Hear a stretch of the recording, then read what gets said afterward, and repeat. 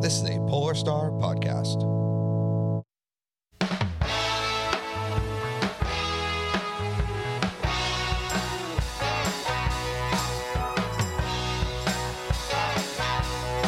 My name is Lee Nason, and thank you for hitting play on my show today. This is the Polar Star Podcast, where I have conversations with artists, entertainers, and business owners that call Maine home. If you're watching on YouTube or have a very critical ear, you might notice that I have a new microphone. Thanks, Democrats. I might have to start calling this place Stimmy Studio. If you like what you see, please subscribe where you listen. Please visit polarstarpodcast.com to interact with all the shows we have. And please stay tuned for some things that we're about to serve you up hot real soon. My guest this week is Caity Pitts. I know Caity from the open mic comedy scene here in Portland. She's definitely got a unique style on stage of character-driven bits, which are always a refreshing part of the evening. I do want to give you a heads up, a trigger warning, if you will. This conversation works its way into a couple heavy topics. We talk about trauma and some suicidal ideation toward the end. Even with the recognition that they do receive in today's culture, topics of hurt and harm often go ignored because of the potential discomfort for you, the listener. I've been through my own traumas and don't shy away from having the discussions. I know that the more I talk about my hardships, the softer they become to handle. I would like to say it can be hard to recognize that you're living in a traumatic situation. If you do realize that you're in an abusive situation, please reach out to someone for help. If you feel like you have nowhere to turn, please reach out to Safe Voices. That's safevoices.org or the helpline 1-800-559-2927. Or you can reach out to this show, email polarstarpodcast@gmail.com, and I'm happy to put you in touch with services that exist to help people like you. Here is my conversation with Caity Pitts. Polar Star Podcasts? Yeah, and then Sketchy. this is the Polar Star Podcast. So nice. The stars of Maine. Yeah. Yeah, you know? Yeah. Well, I'm still learning Maine stuff because I'm from like New Hampshire. Yeah. So I mean, that's kind of also what I'm tapping into is like this. You know, that's how cities grow, and that's how Portland is growing is through, you know, people moving here. Yeah. And so I want to get kind of see that story and talk to some people who have been here a while and talk to some people who are newer. And I'm only been here 5 years myself, and 3 years maybe. Okay. Like almost 3.5. Okay. Yeah. And you're from originally from Londonderry, New Hampshire. Okay. So that's like in the south, really close to the Mass border. It was kind of the same thing. Like my parents wanted to work in Boston, but didn't want to have to fucking pay for Boston. Am I allowed to swear? Yes. Okay. Yes. So it was still affordable to like buy stuff there. I mean, the prices have gone up a lot, I'm sure, since. Yeah. You know, they're paying for the good school system and like small town life, orchards. Yeah. Cute shit like that. I'm actually from not far from there. I grew up in Wilmington. Okay. Which is kind of right over the border. Like 20, kind of like halfway between the New Hampshire border and Boston. Okay. All right, on 93 there. Ah, yes, 93. Yeah. Oh, man. But I actually lived in Derry for a short time. Oh, really? I don't know much about it. Yeah. First potato in America was grown there, I believe. In Derry? Yeah. Derry, New Hampshire? I mean, unless Wikipedia was wrong, which it could be. Yeah. But as far as I know. First potato. Yeah, yes. I just had my buddy Nick on, and he was saying that he grew up so far north. He grew up in Madawaska, Maine, and he's saying that even when he was in high school and all through school, they have a week off for potato harvest. So that's so cute. Oh man. Well, you know, you read because Londonderry and Derry's two towns in Ireland. So I mean, obviously, it's either one or two towns or one. I don't know. Well, and that's how Boston grew, and it was a lot of, you know, Boston looks a lot like Dublin actually because all the laborers and masons and came from were Irish immigrants, and that's why the brickwork and downtown Portland looks really similar as well. Okay. All the brickwork and stuff came more from the Irish laborers. Yep. Gotcha. Yeah. Are you into like your descent or anything like that? Well, I know what my mom's told me. So I think I'm definitely a quarter Polish, and then from there it's like she's like maybe Anyone's some guess. German or whatever. Yeah. And then my dad is basically all English with like a hint of Scotch Irish, so like kind of Irish. Do you put stock in that at all? Not really. Like I would like I think the quarter Polish is right. Okay. But I mean, other than that. Why do you say that? My grandfather was 100% Polish. Okay. And the only reason I know some stuff about my mom's side of the family is they founded Belton County in Texas. So there's actually like records that I can like learn stuff about them and everything. Wow. So, but my dad, like, you know, his family didn't, you know, they didn't found a county, so they don't have like a bunch of like, sure. Yeah. So. Yeah. I don't really put a lot of stock in it. I find it interesting. Mm-hmm. I do think that like heritages are interesting and do inform kind of the way you interact with the world, you know, whether, you know, your family history was, you know, had easy or hard times. Gotcha. Yeah. I think that definitely informs how you interact, but I don't take pride from it. I think that's where there's a it's where like the Irish pride. Or, exactly. Like I don't have Polish pride or like English pride or anything. Yeah. Like they're just things that I know that are might be true for the most part. I had always dismissed it totally, but then recently I've considered doing like a DNA test. Yeah, I've thought about it, but like I'm always skeptical about how like 100%. I mean, I guess they're not 100% accurate or whatever. I don't know. Sure. I would need to read more about it. I'm I'm an optimist, but I'm also very skeptical too. Yeah. So like same. I have to really read about something to really believe it, especially with like Facebook shit and stuff. Oh my God. Yeah, you don't know who's saying what, where anything information is even coming so it's from, like it's even worse now. But even in general, like if someone's just like 90% of Americans have two buttholes. I don't know if that's a bad example. Yeah. I mean, some people could have two buttholes. Yeah, I mean that was a really bad example of something. Would you mind just pushing that chair away? Actually. Oh, sorry. Yeah. Perfect. No. The aesthetics. Yeah. The aesthetics. Yeah. We don't want anybody to think that anybody else is coming in. Like ghosts. Just you and me. All right. Just ghosts. Yeah. Do you believe in ghosts? That's another thing about my skepticism is I feel like I do believe in ghosts, but I feel like a lot of the ghost, I feel like whenever I hear a ghost story, I'm like, I don't believe you. But at the same time, I'm like, What about when you see videos? If you see like videos of ghosts? There's just like, it's editing, man. Yeah, and you some think of the so? quality is just like, it's shitty enough that you can, like, if you have a shitty camera, you can like manipulate the image super easily. Or it's just like, oh, here's a blur. Yeah. That's a ghost. What about like when things move? Or so you think it's just all editing? That one I can believe, but like I said, if it's like shitty quality, you can easily like speed it up. Stuff. I don't know. Like sometimes I look at some and I'm like, I'm so gullible that like I would never see wires. Like I would never even look for it. Yeah. Like it kind of creeps me out, but I'm also like on the fence about it. I mean, I fucking am afraid of ghosts. Like, are you?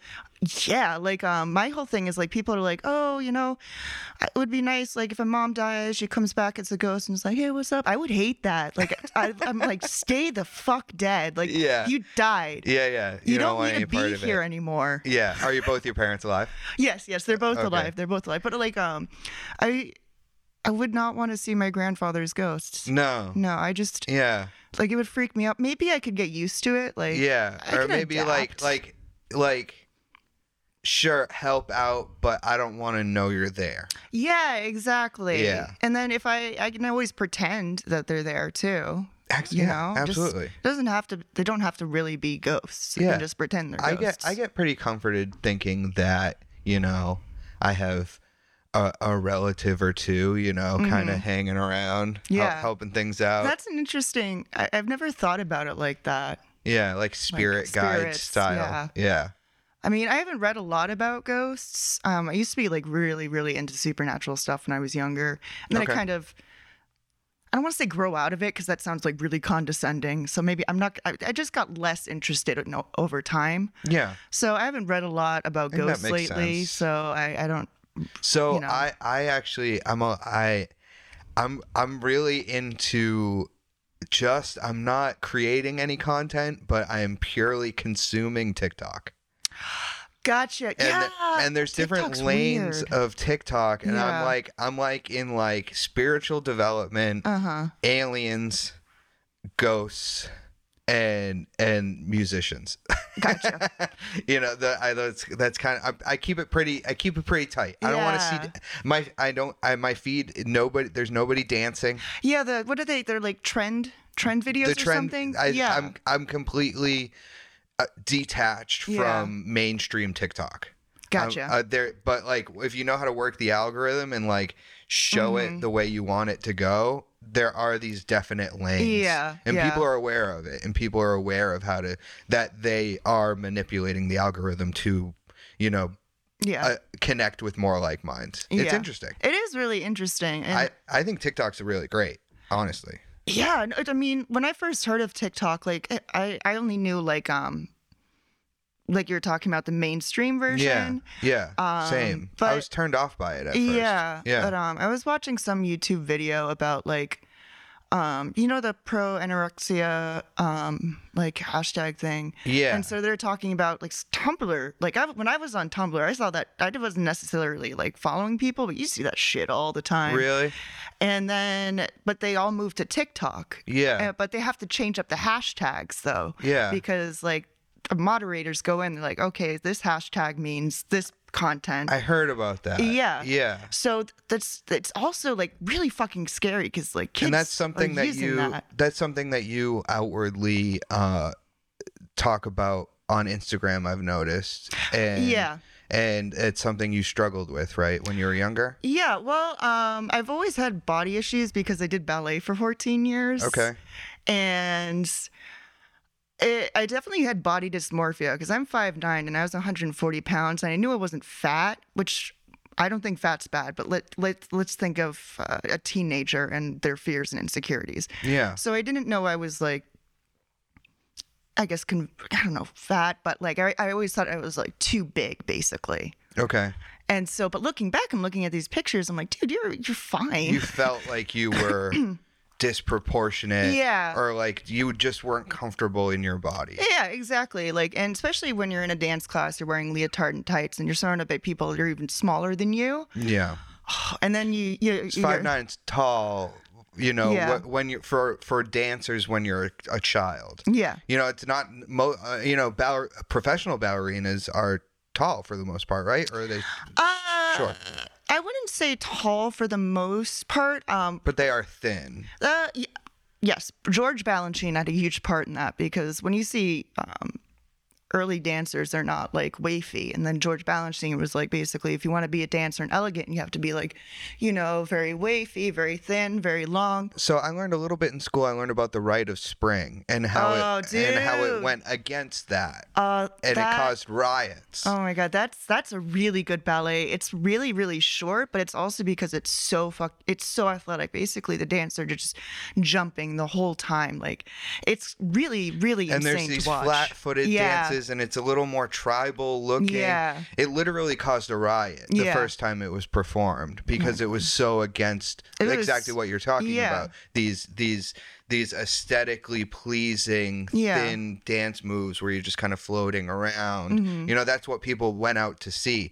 It would be like tuning into The Masked Singer and watching, you know, and watching an episode of Super Jail. Okay. You know what I mean? That would be the modern day equivalent. Yeah, where you know you're all sitting down. It's 8:00 at night. You know. Yeah. You just finished dinner and the family's sitting down to watch The Masked Singer, and you're getting animated gore. Yeah. Yeah. And people were losing their minds. Super jail. Maybe I'm thinking of a different show. I didn't realize that was whatever. I'll put a little thing on. Okay, cool.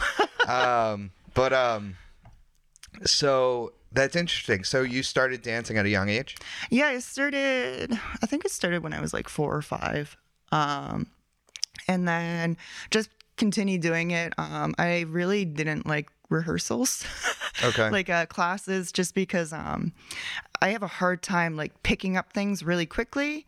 And so we do our exercise were like they were different every day. It's not like we're doing the same exact. Well, you had to learn the basics, right? But it's even just like when you're like you do a petit allegro, which is just small jumpy stuff. Okay. Like our dance teacher is gonna give us new like routine. So it's like every time you go into class, you're learning something new, and I'm really bad at like basically memorizing stuff and so you felt like together. You could never catch up. Yeah, like I always felt like I was a little behind. Yeah, like okay, I just got good at what we were doing last week. Yeah, and then so but that's why I like I stayed in it basically because I like performing. Okay. So like it made it worth it. Plus when you're doing the rehearsals, you're learning and perfecting. Yes. This choreography you already know, so I already know it. Sure. So that's one less thing off my shoulder. Yeah. You know? Yeah. You like doing what you already think you're going to be good at. Yeah. Yeah. And I also know that repetition. Like at the end of this, I get to be on stage. Yeah, I get to perform in front of people. And so that's what kept me in it, honestly. Yeah. Because I really didn't like point. I think I started point when I was 13. I only did it for like 4 years because my foot's really arched, so we had a hard time finding shoes. I go through them like that, and they're so expensive. And so you stayed in a long time. Yeah. And then, so once you got to that point, did you end up kind of getting away from ballet as a teenager? I went to college, basically. Oh, you stayed in it all through high school? Yeah. Really? Okay. And did it take up a lot of your time? Like I didn't do it.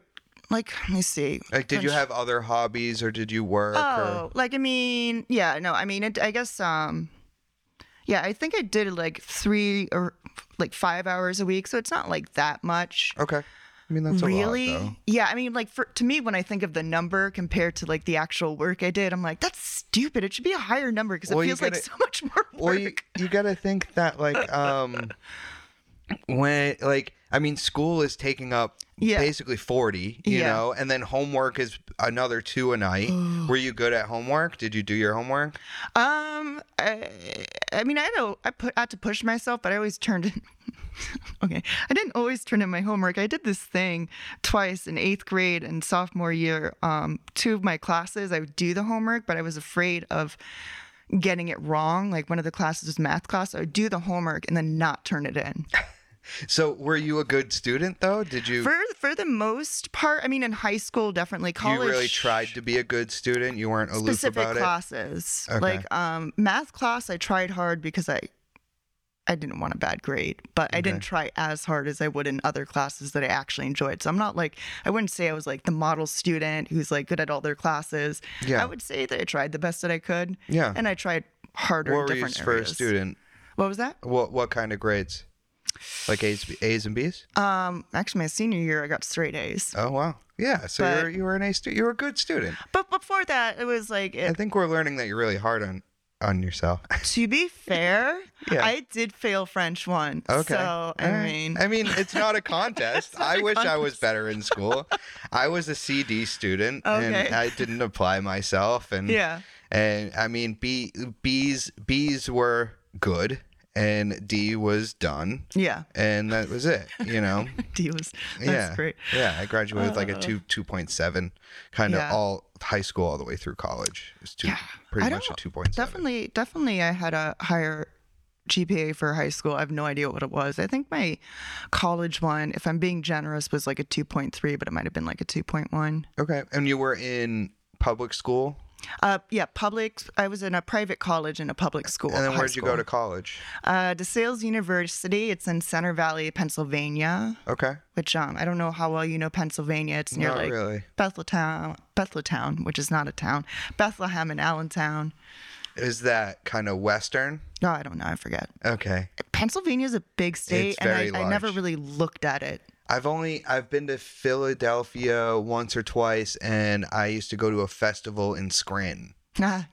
Yeah. My professor is from Scranton, and he would give us if we didn't know a question, we could use 2 like cheat answers, I guess, and one of them was Scranton because he was born there, and the other one was like beautiful baby. I forget that. That's like I think it was like producer says like, yeah, beautiful baby, So kind of thing. Did you like school? I did. College specifically? Yeah, I had some issues with this guy because he was like abusing me. He was like, strangling me. I know it's a boyfriend. No, just like a guy that was in our friend group. I think he was one of those people that's like a predator, and he could see that I'm a very sensitive person, so he could see that he could take advantage of me. It was and a weird. He would just do it.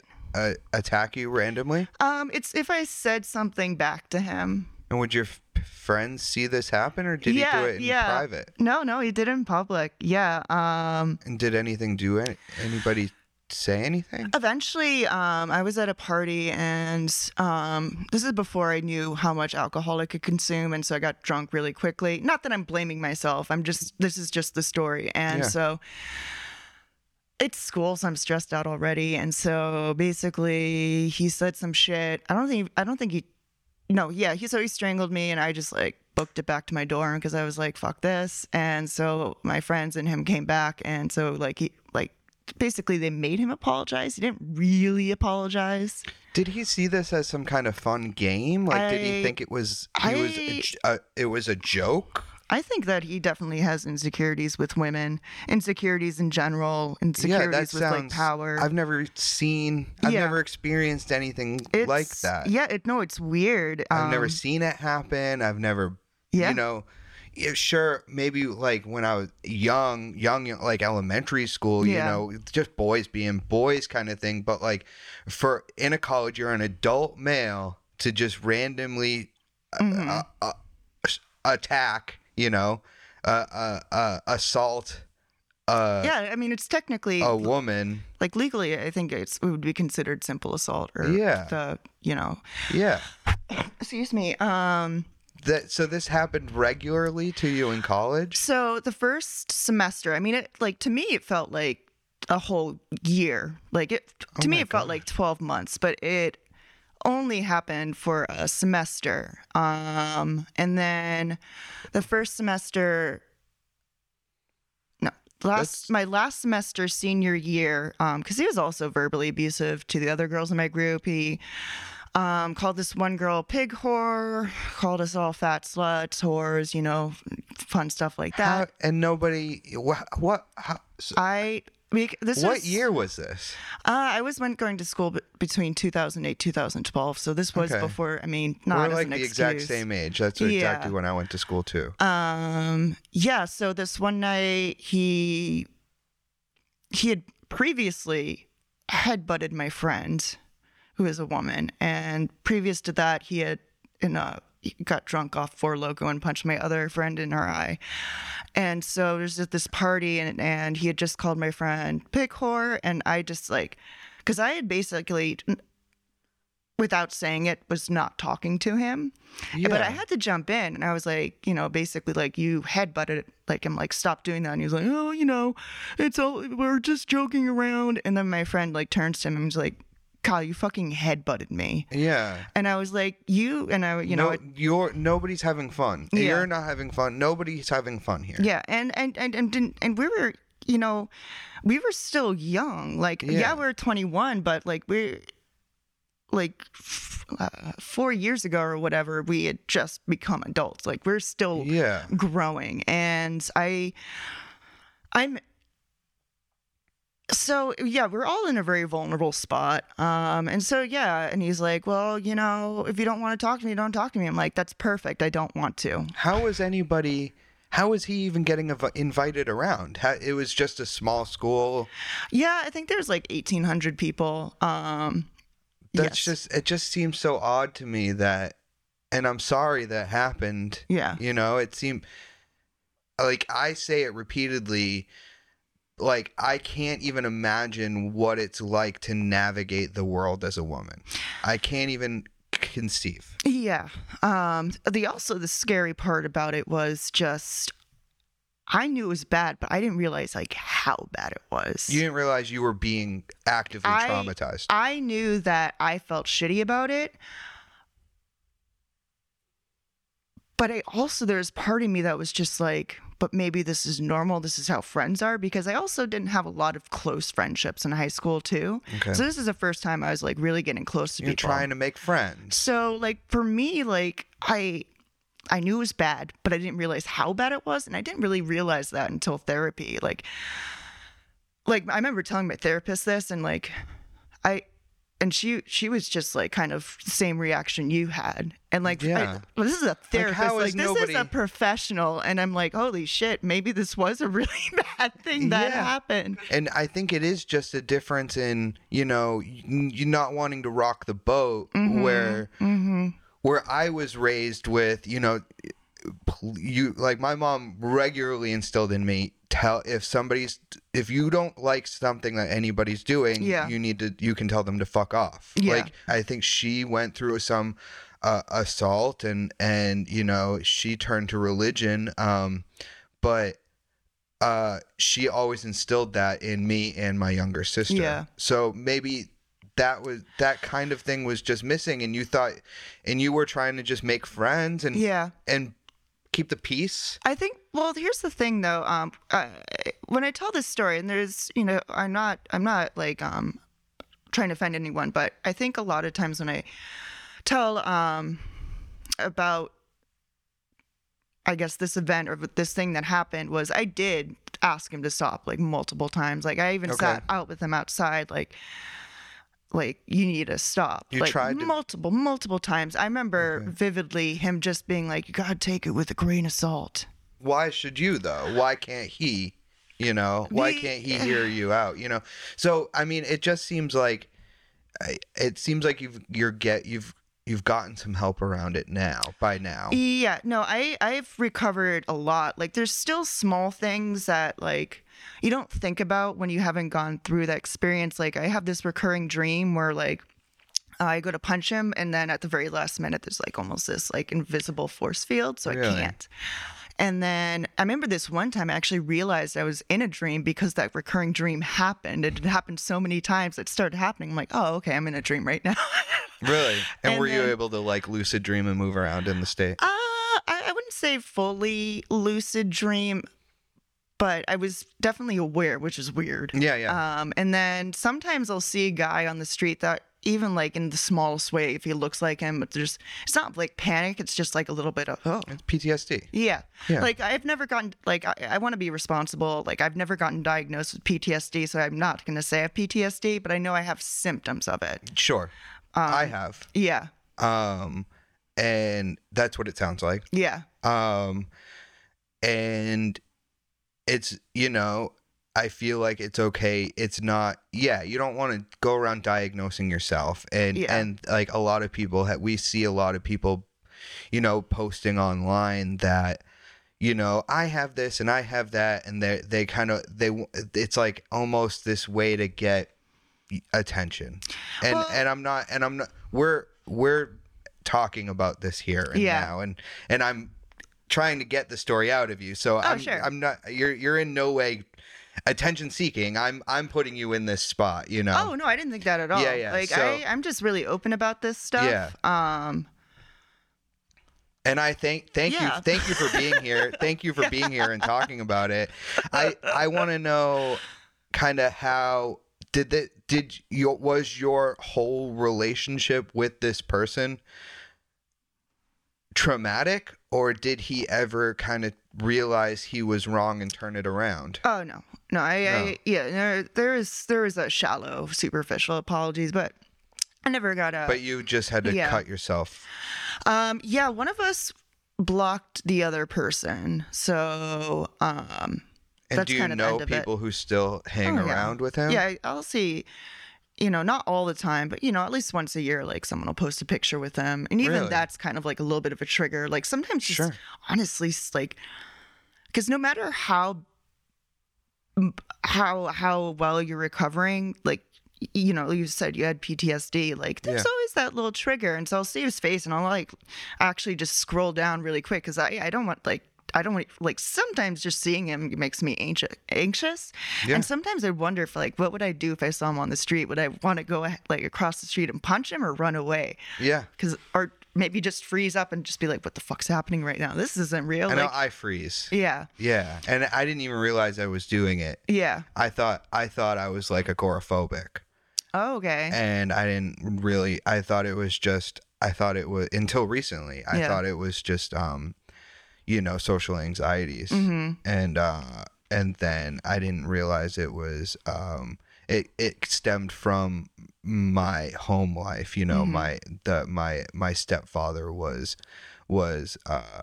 very mentally abusive to all of us. And then there were incidents, you know, with you know, other family members when I was younger and friends when I was younger and stuff that, you know, really stuck in. But it was the home life, never wanting to be home, and when I was home, it was like walking on eggshells for years, you know, 15 years of that feeling when you're supposed to feel comfort. Yeah. You know, it completely taints whatever comfort is supposed to feel like. No, and so I understand, you know, I do sympathize and understand with, you know, you're not sure, you're never sure with that the way that you're interacting with the world, the way that you're reacting to the world, is that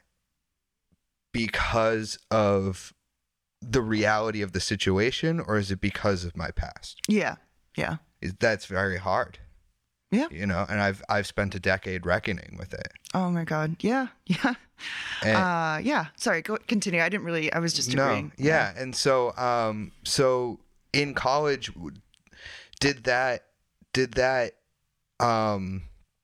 you know, did that overshadow everything else about college, or were you able to learn? And I don't think it overshadowed. I think now sometimes when I look back, like if someone says college, I'll either think of like film or that experience. But like, you know, if I did have a really good time at college. Okay. You know, I mean, despite that stuff and obviously the shit that stuck with me, the bad shit that stuck with me. Besides that, it was a good time. Like, just because there's this one like shit person doesn't mean I didn't have like really good friends and inside jokes, and like that's nice to have. Like, we had a snow day, and we actually, it was that like winter where like, at least in Pennsylvania, it was like a snowstorm on Halloween. Yeah. And we just made like a blanket fort and just hung out. So like I can remember all these great times. I try to, because like I spent a lot of money on school, and I worked really fucking hard, so I don't want to have to think about it. Like, and you studied film? Yeah. Okay. Which was very therapeutic at the time, actually. So you were able to kind of get these feelings out in a way, you know, in real time. And actually, I was taking a cinematography class, and we had a lab night, which is basically like a production night, and we were giving like a simple scene, and we would... No, was this cinematography or directing? No, it was cinematography. And so there'd be like, once a week, we'd have a lab, and it would be basically like a production, like a mini production. Yeah. And so this one project, our professor paired me and him as like, he was a cinematographer and I was director, and everyone in the class was like, oh my fucking God. And like, but in that moment, even though like I hadn't fully hated him, I didn't fully hate him yet. Hadn't crested. Yeah. But we both like looked at each other and were like, all right, well, and so we kind of just turned it off for that production. He was in the same major. Yeah. He was in classes with you. Yeah. Yeah.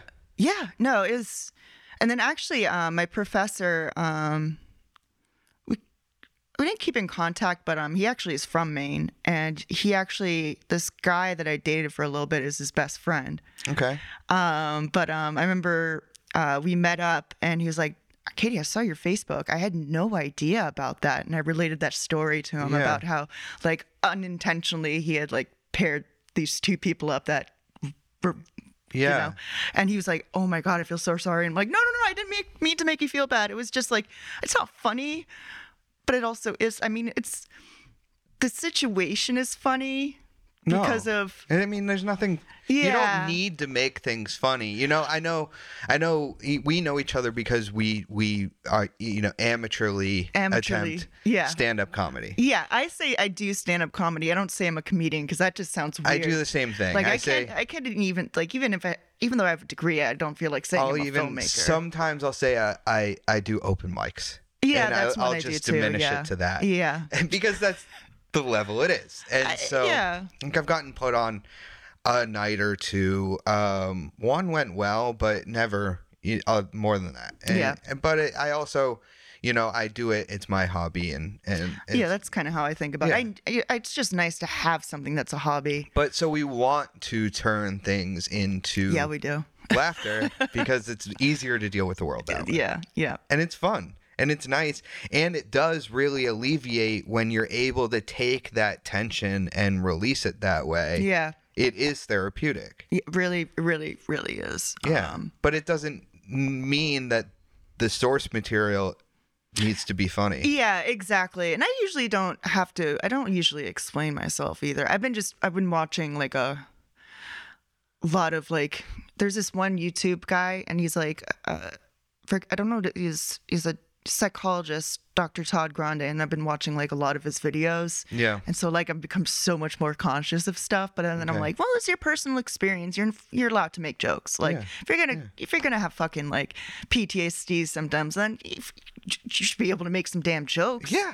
Yeah, like absolutely. Source material, baby. I think it's even. I think it even making jokes and trying to make light of it is a better symptom. It's a better. It's almost kind of the silver lining of going through that at all. I always believe in silver linings. Like sometimes the silver lining does not even compare to the shit. Yeah. But I always like to think of that. There is a silver lining with everything. Yeah. Even if it's the smallest thing. And you said that you are seeing a therapist now. I'm not. I should, but I'm not right now. But you have in the past? Yeah. Yeah. Okay. They're okay. And are you not because of insurance issues? That, and I just need to get my butt in gear and stuff. I got the new insurance, so I also have to figure that out. I want to get a referral from my doctor, and so I just need a. Where's your doctor? Main Med? No, it's Greater Portland Health. Okay. She's wonderful. Okay. And plus, since the pandemic, we've been able to do like video. Oh, nice. Video. It makes it a lot easier. Yeah, I did. Yeah, it makes it a lot easier. I keep getting put into therapy, and then you're just getting fed up with that. It's like, because I just keep trying to make people laugh, and it's like it's not. There's not. I'm not gonna pay you to try to make you laugh for an hour. Yeah. I'm really good at therapy. Yeah. I don't want to brag. Oh, okay. I cry a lot, so yeah, it's pretty. I'm not. I haven't figured it out. Yeah. I can't. Yeah, it's like I'm still just insecure. But I am going through addiction. I'm going through 12-step. Yeah. Right now, actively, and it's going really well. That's good. And I honestly feel like it can, for a short time, while you're actively going through it, it can be a substitute. Almost it can 12-step. Gotcha. Moving through 12-step can be a substitute for therapy. I think. Oh, for sure. Yeah. And it's not money. Yeah, and you're going through it. It gives you a focus. Yeah. It gives you 12 steps to follow, and that's how I function better anyway. I like instruction. Yeah. Do I like instruction? I guess it depends on the instruction. Okay. Yeah. I'm trying to figure out how how do I best work? Is it better to see the whole picture or to break it down? Because sometimes I feel like if I see the whole picture, like if I'm making cupcakes, if I think of just the cupcake, I'm like, I got this. But other things, like if it seems really complicated, I'm like, I need to see the steps. Yeah, I get a little overwhelmed by the full picture. Yeah, it depends on the picture, though. I move through things. You know, I like to have an outcome and then know the direct things to do to get there. Yeah. You know, I mean, in my professional life, I'm gravitated toward that. You know, I throw shows for a living. And okay, the outcome is to have a successful show. How do you do that? You make sure the band is comfortable. You make sure that all the techs have everything they need. You make sure catering works. You make sure this is in place. You make sure that's in place. You make sure parking, all the people are there making the things work together. And, you know, and I just think about those steps along the way. And I never think about, you know, the show until it's literally happening in front of me, you know? Yeah. Okay. I can see that. Yeah. I don't know how I learn. Figure it out one day. I'll figure out how I learn. Yeah, I learn like this, like talking to you. It's like moving through. Okay, so you went through this, and I only know, you know, what you share on social media. I've seen we go to the same. We used to go to the same comedy nights. Oh my god, one day. Yeah, and we you know, hung out a little bit outside of that, not much, and. You know, I like to get to know people. Yeah, well, that's a very good quality. Yeah, I genuinely like to have this kind of conversation. Thank you. And so the fact that you're willing to have it means a lot, and have it in a way that we can share, you know, is nice. And because I think a lot of people can connect to, you know, your story and my story and how we share them together. Yeah. So you went. So we've brought up kind of two traumatic things that happened to you at a young age, and haven't really addressed how you've dealt with them on the other side. Gotcha. So I just want to kind of look at it from that angle. Okay. You know, I know that you've shared a lot with, you know, eating disorders and things like that. How are you dealing with that? How are you dealing with your body image stuff? I'm fucking dealing with it like tremendously now. Okay. It took a while to get there. How did you get there? Basically by being patient, and honestly, the internet's a great tool, like reading body positive like articles, and I couldn't give you steps on how I did it. It was just a lot of like being patient with myself, because you can't also expect yourself to be like, go from like, I feel like shit in my body to like, I feel great in my body in like, you know, a day. But just like a lot of patience, and also like seeing other people's journeys with it. Yeah, and just sometimes just, you know, seeing like there's this like legging company, and it's very inclusive, so they have all these different sizes. So even just seeing an ad for leggings sometimes and seeing like, that's my body up there. Sure. It's nice, and then I'm just trying to focus on your take. What I'm hearing is that you're taking a lot from, you know, you're kind of in the right place at the right time. Yeah. To heal around it. Yeah. Because so many other people are in this moment as well. Yeah. And that's the other thing, is other people are talking about their bodies too. Like you just basically mentioned, because I grew some stretch marks, and I have like the, you know, light ones on my thighs and stuff, but I've never had like really dark ones. Sure. And I didn't even actually notice them until I was in a changing room at TJ Maxx, because I just couldn't see them from like under my belly, and I was like, what the fuck? And I'm like, I've been doing so good, and I have to like relearn how to love my body again in that certain aspect. Sure. But I don't know. I go through that too. Yeah. My mom, her favorite quality was that she graduated high school at 98 pounds. That's like her biggest bragging rights. Yeah. So like being thin and being active and taking care of your body, it's always kind of been there. It's always, and the way we grew up, You know, we grew up into, you know, that toxic sense of what looks good, you know, and you're only attractive if you look good, if you look this way. Yeah. And so I definitely, I mean, I've been trying to, I beat myself up, and I found the more I beat myself up, the more I keep weight on. Yeah. And it's like, and I'm always actively trying to lose weight, even now, like today, like I did lose like 20 pounds, and I was straight up like starving myself and just busy, but and keeping myself busy, and then and only eating like once a day. Yeah. And I'm still doing that. And it's like, it's not working. No. Yeah. It would seem, yeah, it just doesn't work. Yeah. And I never even wanted to be in front of camera, you know? Yeah. No, it's just, I wanted to be over there. Yeah. And put other people here. That looked better. You look amazing. Oh, I wasn't looking for it, but thank you. No problem. But you know, I feel like men.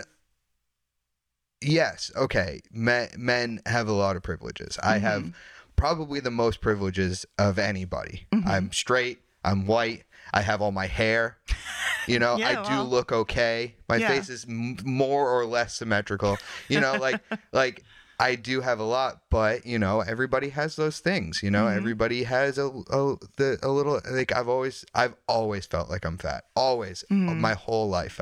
And you look back at pictures, you're like, you're not. I was like, I've never been fat. Yeah. You know, and it's like, so I just sympathize with it, and I'll probably cut all that out and whatever. But I do sympathize with it. And I think that a lot of people do. And even though there is this atmosphere of everybody is perfect, I think that a lot of people aren't talking about how much they actually do struggle with. Yeah. I mean, don't get me wrong. Like, I'm not every day like being like, I have the best body ever. Yeah. Like, I'm going to have those insecure days, but like, I have strategies. Like, I don't, we have a full length mirror, but I just never use it. Yeah. Because I know I'm going to pick myself apart. Yeah. Same. No scale.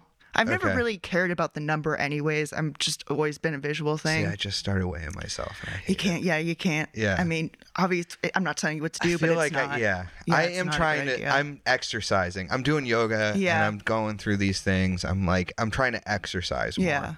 And then I've been just reminding myself that if I lose weight, I want to do it because I'm trying to get healthier, not because I'm trying to get to a certain body type. Sure. Because I am very unhealthy. I have a very poor diet. I do not eat I do not eat healthily. Sometimes not enough.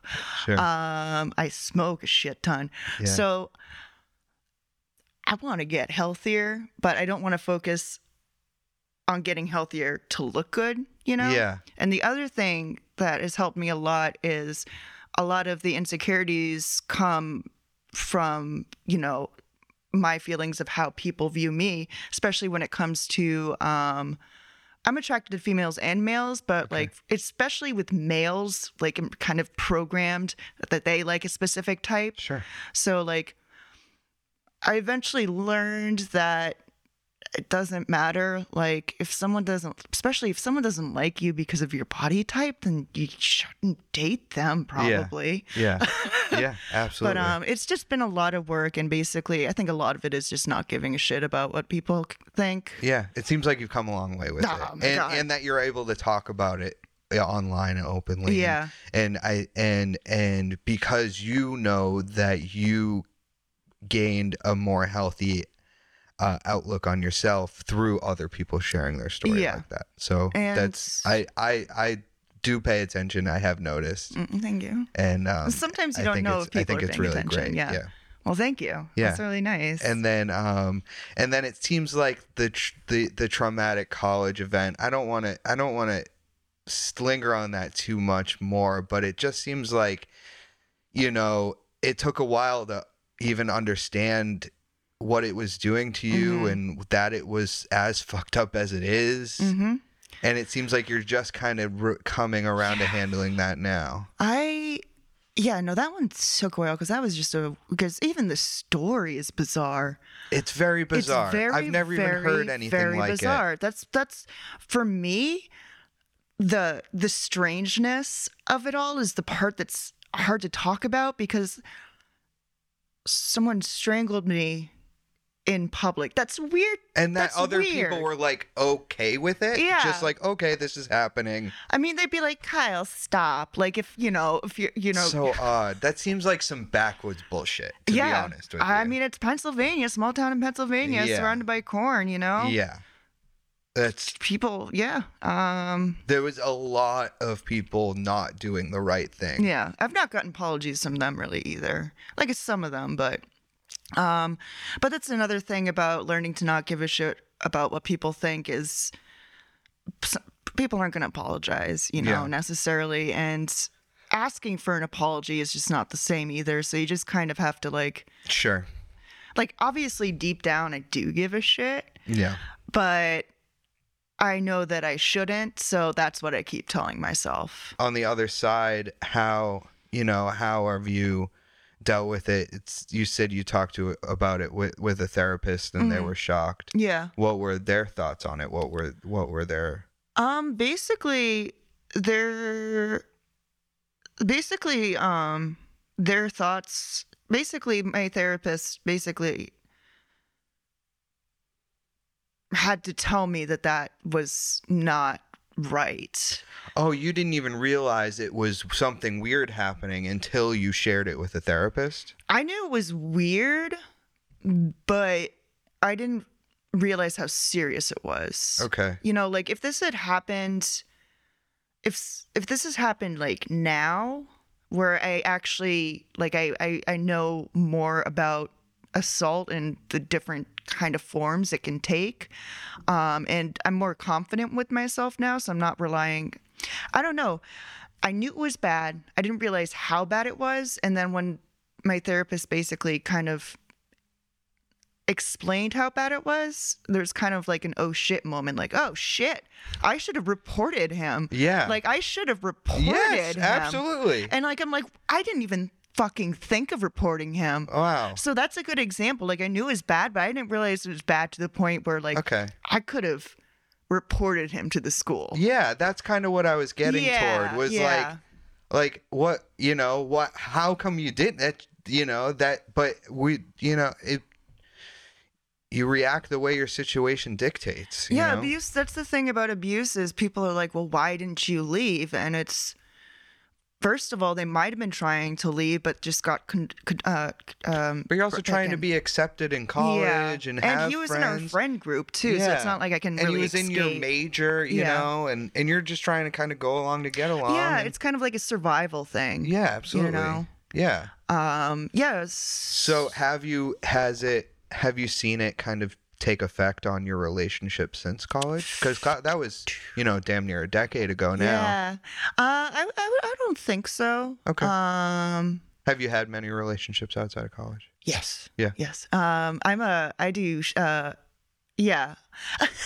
I don't. Yeah. Coined serial monogamous kind of thing, or? I wouldn't necessarily I've been in a relationship for 5 years now, which at first it was why doesn't anyone like me? But now I'm this is fantastic. Yeah. Same. But I had definitely toxic relationships. I think most of mine were pretty toxic on varying levels, you know. But I don't think his abuse affected my romantic relationships, because it wasn't romantic. It was just there's no romance there whatsoever. I'm also surprised. Did you have romantic relationships in college? Oh yeah. Did they ever see anything wrong with that? Did they ever see that happening? This would have been happening, I think. Because I know if I had a girlfriend in college and no matter who whatever relationship that was if I ever saw that happen, it would have never happened again. Yeah. If I would witness that, I would have taken actions that would have ceased that from ever happening again. You know what's actually interesting? I was reading about this. You know that this is kind of off topic. No, yeah, please. But you know that case with Caity something, and there's a movie called Witness, and basically this woman is stabbed to death, and there's a bunch of people watching, but no one does anything. Yeah. And it's almost not that I'm saying you would do that at all, but it's as a way to explain it, it's almost like someone was waiting for someone else to do something. And so everyone was just waiting for someone else to do something. See, I was just raised as that person to do something. I was raised with a strong mother who had gone through assault and instilled that in me. I had a younger sister and 2 younger stepsisters. Yeah. You know, I was raised by my family is all women. The men that I know were kind of bad. In so many words. And I was raised by strong women. My mom, my grandmother, my aunt, you know, my sister, you know, I was all women. Yeah. And so I was raised to be that person to do something. Well, I wish you'd been there. Yeah. But yeah, let's move on from that. How has since college? Yeah, you know, we're at the age where you know, college was definitely our most recent life event.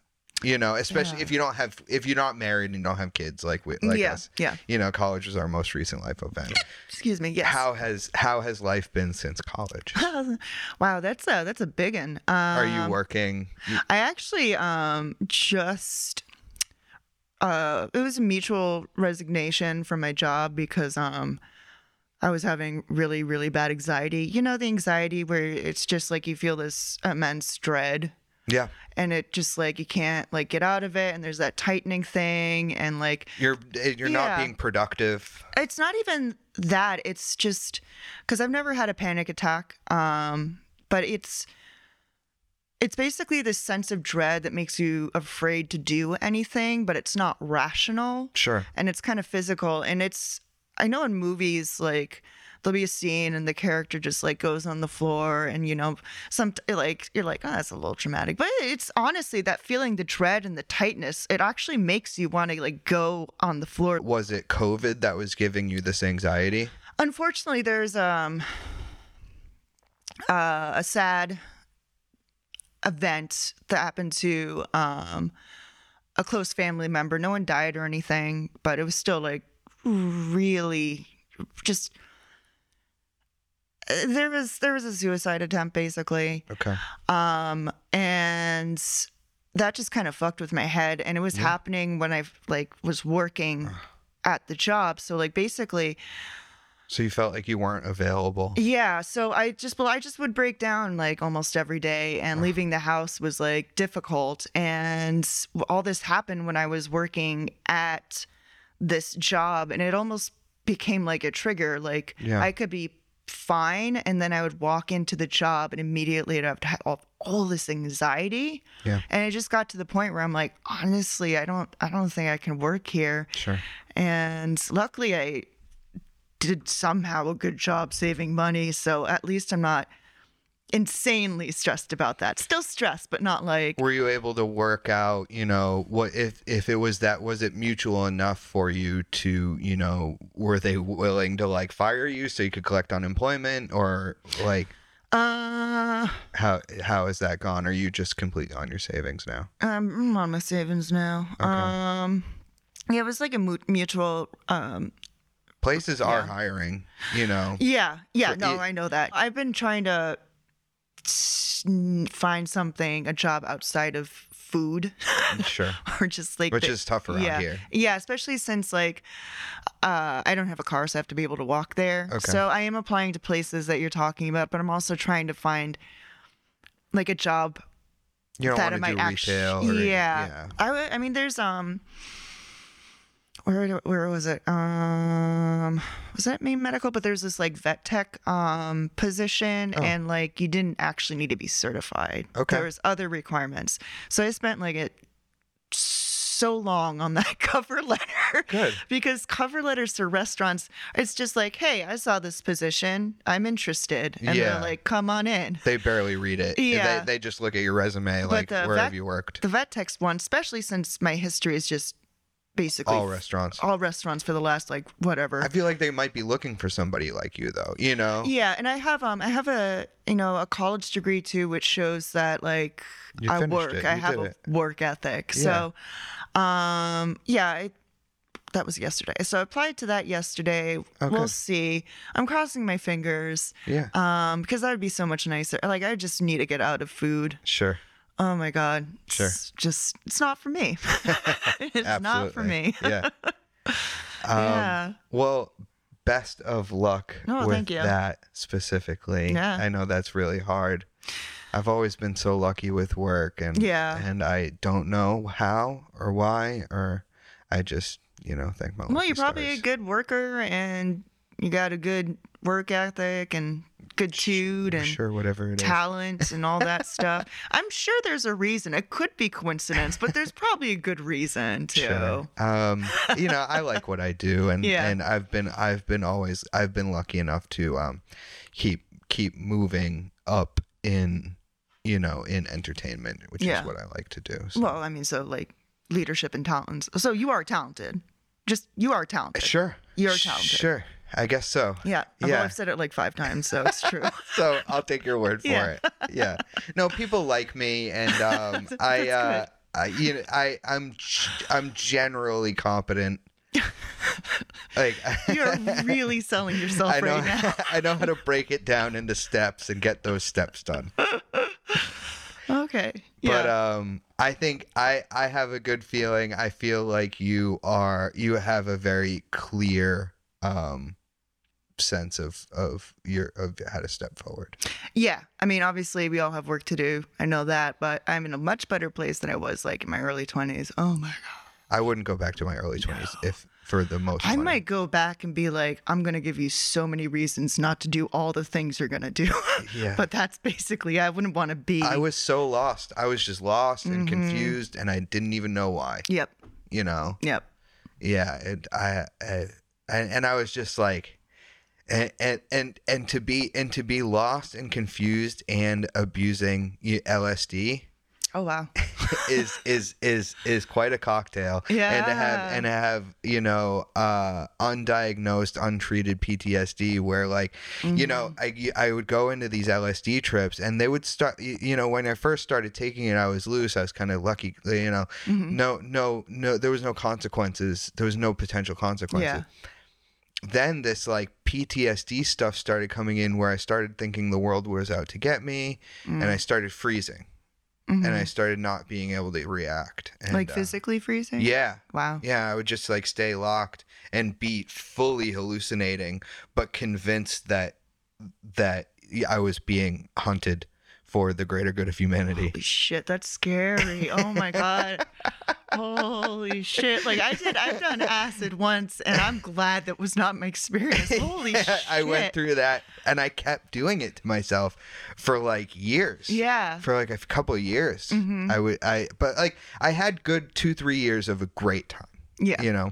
And then I had like 2 years of every time I ate acid, I would end up, either being a burden on somebody else who would have to talk me out of it, or locking myself, in like my room and perching on a recliner, thinking that somebody's going to break through the door at any moment.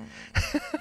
That's awful. Yeah. So, and that definitely did some scarring. Yeah. That's the worst part. And how I react to the world. Yeah. That's the worst part about like, having PTSD. Any mental illness is more likely to abuse substances. Yeah. And so it's just making it worse, you know? But at the same time, it's like, it is a disease, so I'm not blaming. Sure. Because I struggle, you know? What did you get into? What, just booze? Just booze. Yeah. I never, I've never bought Coke. I've never bought acid. I don't like, I would never want to buy it. Yeah. Because that's like a slippery slope. Okay. Yeah. I my line kept going to, now it got to the point where I would never teach myself how to use a needle. I'm not afraid of needles because I got my blood drawn a lot as a kid. Not to not to brag. But no, I like putting a needle in your arm, like that's like I could never legit. do it. Other people have to me, but I've never done it to myself. Oh wow. Yeah. I wonder if I've gone through it all. I've done drugs and alcohol were what I did. Yeah. And I started young. Oh.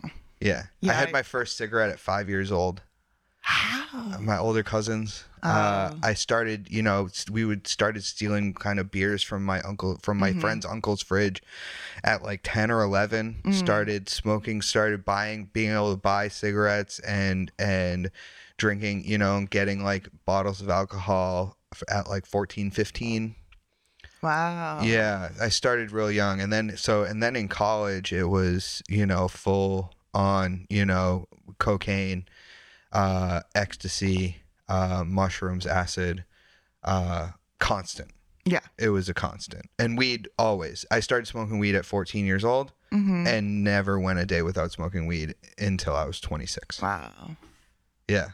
Wow. Yeah, so it was it was so constant that I was like, that by the end of it, so by about 25, 26, that's when those moments started happening, was about 25, 26. And that's when I started to realize that like, I'm not wrong. What I'm doing to my brain is what's causing this. Yeah. It's not me. I'm not fundamentally broken. Yeah. And it took me a few years to figure that out. Yeah. It's always annoying how long it can take for you to figure. Well, that was my first joke too. My first joke was I don't smoke weed anymore. I like to do drugs that I can still get arrested for.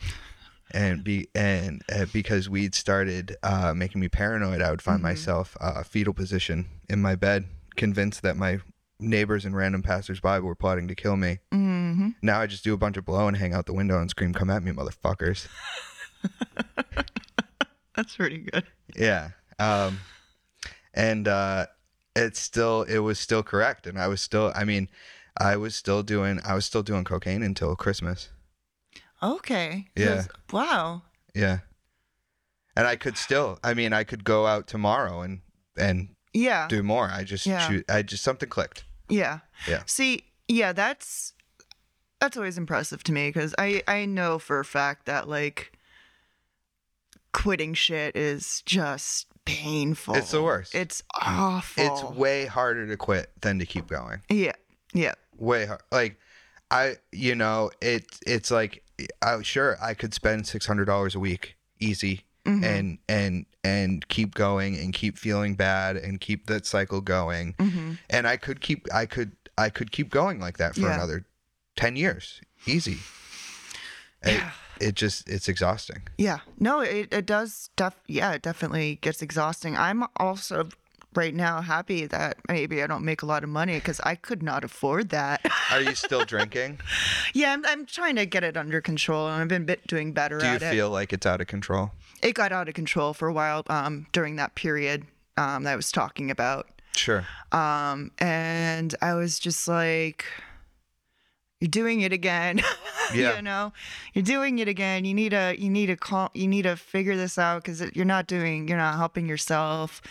You're not helping the people around you, because I wanted to be there for this person that was experiencing this very difficult situation. But yeah, I mean, you can't be there for someone if you're, you can, but you can't really, you need to, it's like how they say you need to love yourself first. Yeah, exactly. I was trying to like think of a cooler way to say it, but yeah. Yeah. Not that that's not a cool way to say it, but like, the cliches are there for a reason. Exactly. Yeah. Yeah. So you're trying to help this specific person, and in turn you're trying to get your own stuff a little more under control. Yeah. Because if I destroy myself, I can't be there for her. If something happens again. Is this a person that you love? Oh, I love her. Yeah. Yeah. Is this a family member? Yeah, but okay. This was the attempt. Yeah. Okay. Not my family member. Okay. But this is a close friend. Yeah. So So you're very close to this person, and you feel like in order to help them, you need to start to help yourself. Yeah, exactly. Like I always think like one of the things that has made me not want to, like, I think I talked about it on Instagram, like I call it suicidal casual suicidal ideation, where it's just kind of like, you're not really trying, but like, I'm going to, put some pills in my mouth, drink a lot. If I wake up tomorrow, okay. If I don't, well, okay. Does she have substance abuse issues? Not anymore. She did a while back. Because those go hand in hand. Oh, yeah. Yeah. Because while you're stuck in those patterns, a lot of people, I've never had this and I've been lucky, but a lot of people say that, it looks like an easier way out. Than dealing. Yes. Yeah. Oh, yes. Definitely. Like I'm in a place where and I know that even for me, whether you know it or not, you're actively killing yourself while you're in those addictive patterns. Yeah. No, that's definitely true. That's something I should remind myself, because I forgot that. Yeah. Yeah, but I think one of the main factors of me not like trying to actually do anything is because I want to be there for my family. Yeah. Because I know they'd be so sad and I don't want to. Do you struggle with those thoughts yourself? Well, kind of. Like, I don't necessarily want to be dead, but like, I often don't want to like exist, Not like often, but probably too much. if it didn't have a negative impact on the people you love. It's almost kind of like I want to be floating in a white void. Sure. And then I'm not dead or anything. But that almost sounds like anxiety relief. Yeah, probably. Yeah. Yeah. That you don't necessarily want, you're not idolizing killing yourself. Yeah. You're idolizing getting rid of your stress. Yeah. I just don't. Yeah, and that would be a way to do it. Yeah. But I'm glad you don't follow that. Yeah. Because, you do shine. You do shine, and you're very bright. Shooting star. And I appreciate you. Thank you. I appreciate you too. Thank you. Yeah. No, it's wanting there to be nothing, but not wanting there to be nothing forever, I guess. Yeah. I mean, that's death, right? Yeah.